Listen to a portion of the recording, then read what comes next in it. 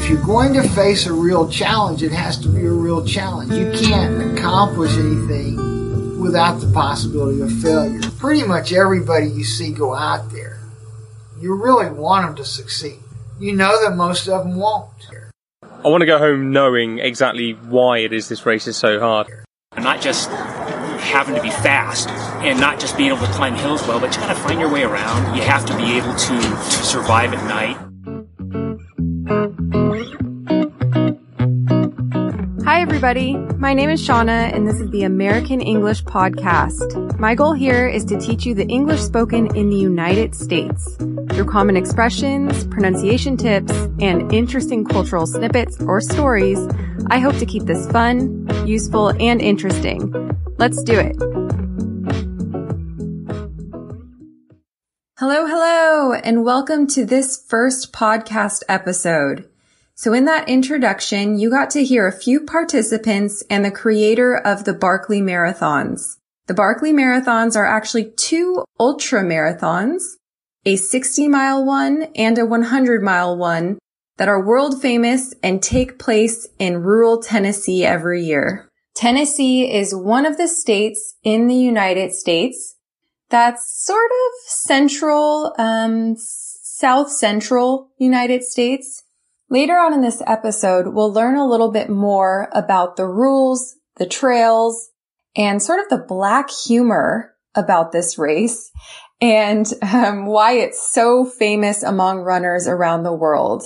But before we get there, let me just thank the Barkley Movie YouTube channel for the audio. And if you'd like to listen to the full video, I will provide the link down below. So take a look at that. We're going to begin with a joke today. And this is probably one of the oldest jokes that I can remember that I learned when I was a kid. It is commonly used actually for prank phone calls. If you don't know what a prank phone call is, it is a call that you make to someone when you try and play a prank on them or play a joke on them. So the question is your refrigerator running? The answer? Well, you better go out and catch it. It's not really very funny, but there is some interesting wordplay in there. Running has two meanings. The first meaning being probably very obvious to you. Running is to jog very quickly or, to walk at an incredibly fast rate to where you're actually exercising, where your heartbeat increases. So I usually run in the park on Saturdays. The other meaning of to run is when something is working or functioning. So if the car is running, it means that the car is on. The key is in the ignition and the car motor is running. It is working. Also, a lot of appliances in a kitchen can be running. For example, a refrigerator, when it's plugged in, it's running. Right? The cold air is blowing in the inside and the food is being kept fresh. So, is your refrigerator running? Right? Double meaning here. You can imagine the refrigerator running away. You better go out and catch it. So, there you go. You just learned one of the most well-known jokes in English, at least in the United States. All right. So for today's expression, I'd like to go through jog your memory. We're going to keep it kind of in the same theme here. First, we're going to start going through each individual word. So jog. Jog is to run at a slower pace. Okay. So to not run quite, but to go a little bit slower so that you're not sweating perhaps. Maybe your heartbeat is a little bit slower. And usually when people jog, it's for exercise. It's not to beat someone in a competition. So jog your, okay. It's from you, your memory, possessive of you. And memory, right? And your memory is what's inside your head that stores the different experiences of your life. It's interesting here. So jog in this sense sort of means stimulate, right? To jog something. We really only use jog in American English in the sense of stimulate with this expression. So jog your memory means to sort of nudge it or to push your memory, or to kind of shake it up a little bit, to stimulate it. Right? So I'm going to give you some examples so that you can better understand the use of this expression. So example number 1, say you go to a restaurant, right? And this is one of the best restaurants in town. They have an all-you-can-eat brunch menu with banana French toast, waffles, and an omelet station. But the problem is you cannot remember the name of the place. So you might tell your friend, hey, can you jog my memory? I cannot remember the place that we went to last weekend. In other words, you want your friend to stimulate your memory. You want your friend to remind you what the name of the place is. There's example number 1. Example number 2. Imagine that you're driving in a car, right? The radio is on, music is playing, and suddenly a really wonderful song comes on, a song that you've been listening to for a long time. You have a lot of memories attached to this song, and so when the song plays, all these memories are brought back. Maybe your trips abroad, a birthday party when that song was playing, and that song jogged your memory. It helped remind you of all of these experiences in your past. In other words, it helped you recall them. It helped you remember them. The song helped jog your memory. Example number 3. So you have this very forgetful friend. Imagine this friend cannot remember any of the activities you do together.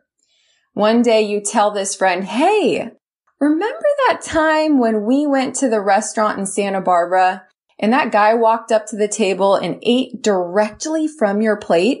And she goes, no, not really. You could potentially, in this situation, pull a photo up on your iPhone of the meal you had together and say, okay, let me jog your memory. Let me jog your memory. In other words, let me help you remember that time when we were at this restaurant and the guy walked up to the table and ate from your plate. Okay. Kind of a random example, but also very common, of course, if you have an Instagram, you probably jog your friends' memories a lot when they cannot remember specific stories of the past. We're going to go through a listen and repeat exercise now, and we're going to use the sentence, let me help you jog your memory. Repeat after me. Let me. Let me help you. Let me help you jog. Let me help you jog your. Let me help you jog your memory. Let me help you jog your memory. Let me help you jog your memory. Let me help you jog your memory. Let me help you jog your memory. Notice that I don't say your, I say your. We emphasize nouns, verbs, and adjectives more heavily than some of these, possessive forms or, these pronouns. Okay. Now repeat the sentence after me. This is to practice your conjugation. I jogged her memory with a photo. He jogged her memory with a photo. She jogged her memory with a photo. We jogged her memory with a photo. They jogged her memory with a photo. It jogged her memory. In other words, the photo jogged her memory.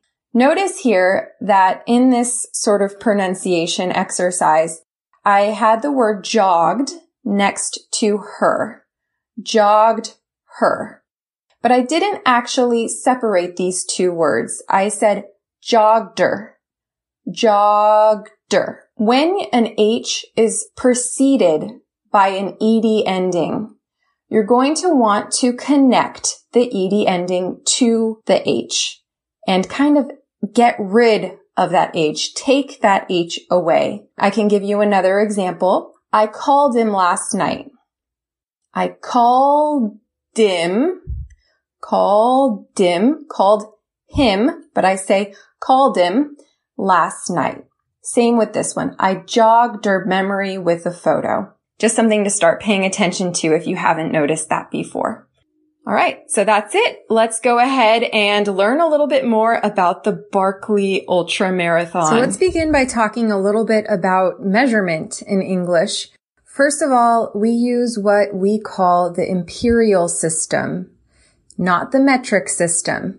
However, there are certain periods of time that we do use the metric system. For example, in races, when they're under 26 miles, when they're under a marathon, right? So if you're going to a race, you might see 5K. 5K stands for 5 kilometers. So I did a 5-kilometer race when I was living in New York, and it was on my bucket list, crossed that off my bucket list, and was very excited about it. Someone might also do a 10K. I did a 10K. In other words, I did a 10-kilometer race. So we do use kilometers when talking about races under the 26 miles. However, when going over 26 miles, I think it would be very rare to use kilometers, although you could. When talking about driving, of course, that's a different story. We do not use kilometers. People would be very confused if you started mentioning things in kilometers because we don't quite understand kilometers when they get to higher numbers. But just to give you an idea, 1 mile is 1.6 kilometers. So, speaking about marathons, of course, a marathon is just over 26 miles or just over 42 kilometers. And in the United States, probably the most famous marathons are in New York, Chicago, and Boston. They're the most televised, and they have the highest number of participants and finishers. We're going to actually compare the marathons in New York, Chicago, and Boston to the Barkley marathons. As I mentioned before, the Barkley marathons are actually ultra marathons. And an ultra marathon is when the number of miles is over 26. And I'm saying marathons here in plural because there are actually two options when it comes to the Barkley marathons. They have what is called a 60-mile fun run or a 100-mile full course. All right, so you're probably thinking, oh my goodness, how long would it take to run for 60 miles or 100 miles?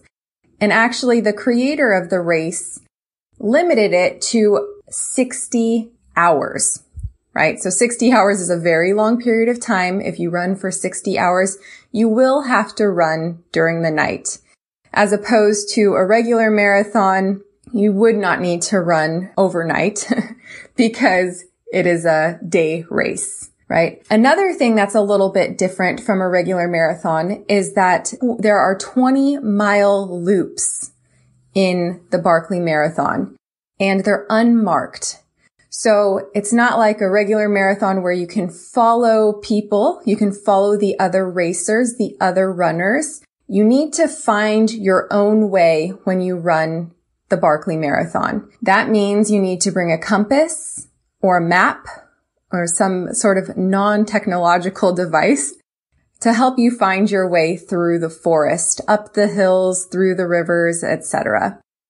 Another thing that's different is that there are no aid stations, right? Aid means help. And so as you can imagine in a regular marathon, if you have a problem, maybe you twist your ankle, you sprain your ankle, you can stop and get help. There are these help stations that can help you with your problem. Now, imagine you're in the forest in Tennessee and you twist your ankle climbing up a hill. There is nobody there who will be able to help you. So you need to help yourself. So if you cut yourself, if you get a blister, that's when your skin rubs against your shoe and a bubble forms, then there will not be someone there to provide you with a Band-Aid. Another difference is that there are only 2 water stations in the Barkley marathons.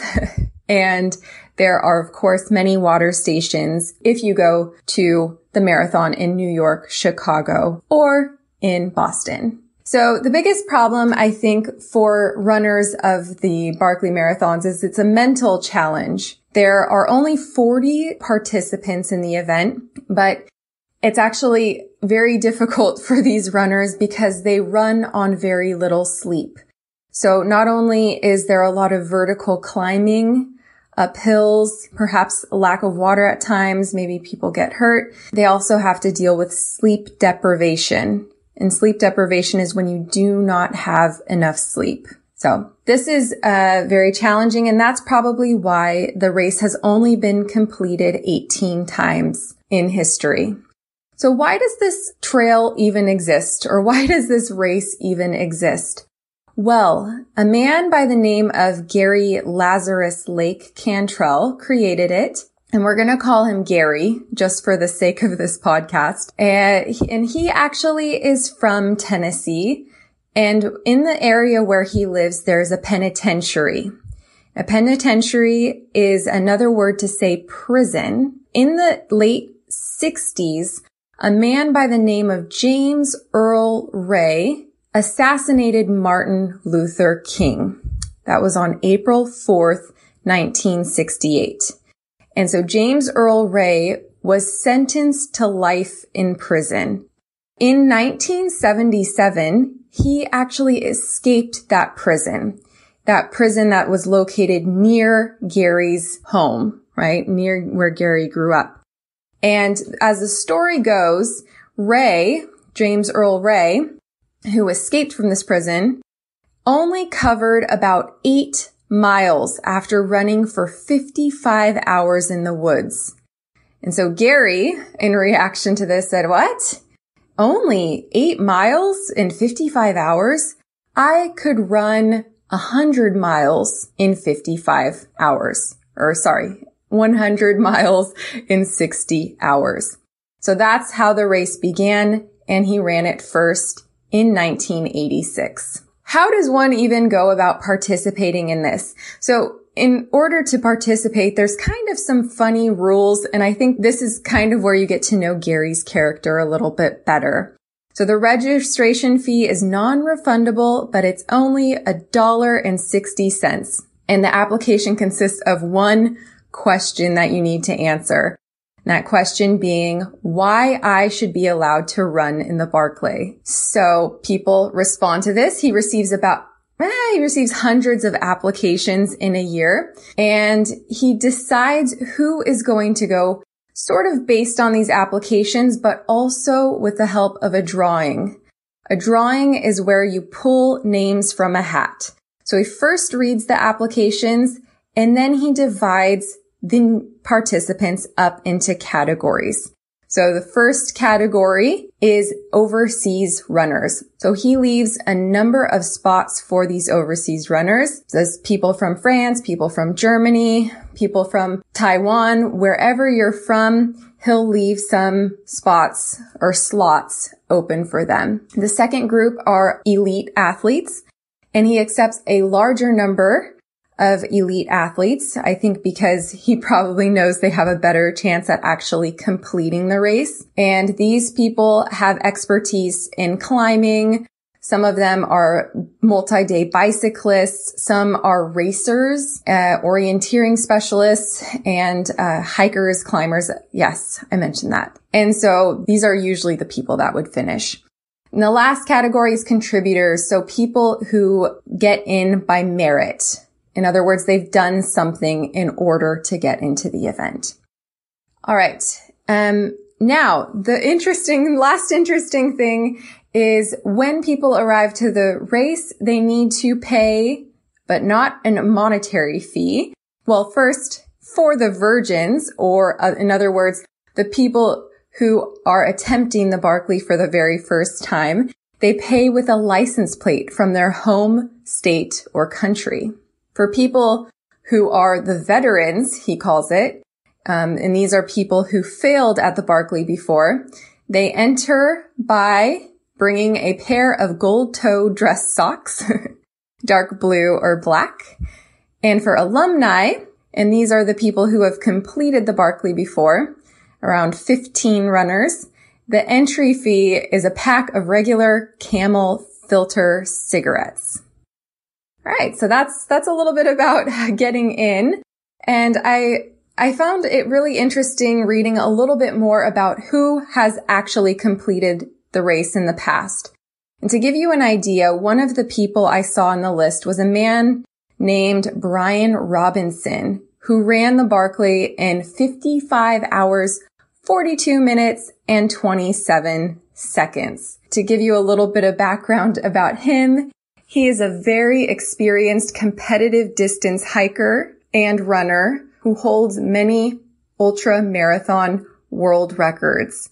He has completed the Triple Crown of Hiking, which is actually very cool. I hadn't heard of it before. It's a combination of the Pacific Crest Trail, the Appalachian Trail, and the Continental Divide Trail, which connect along the United States, and they connect over a total of 22 states. This hike totals a distance of over 7,000 miles, and he completed it in 1 year. So that gives an idea about who completes this race.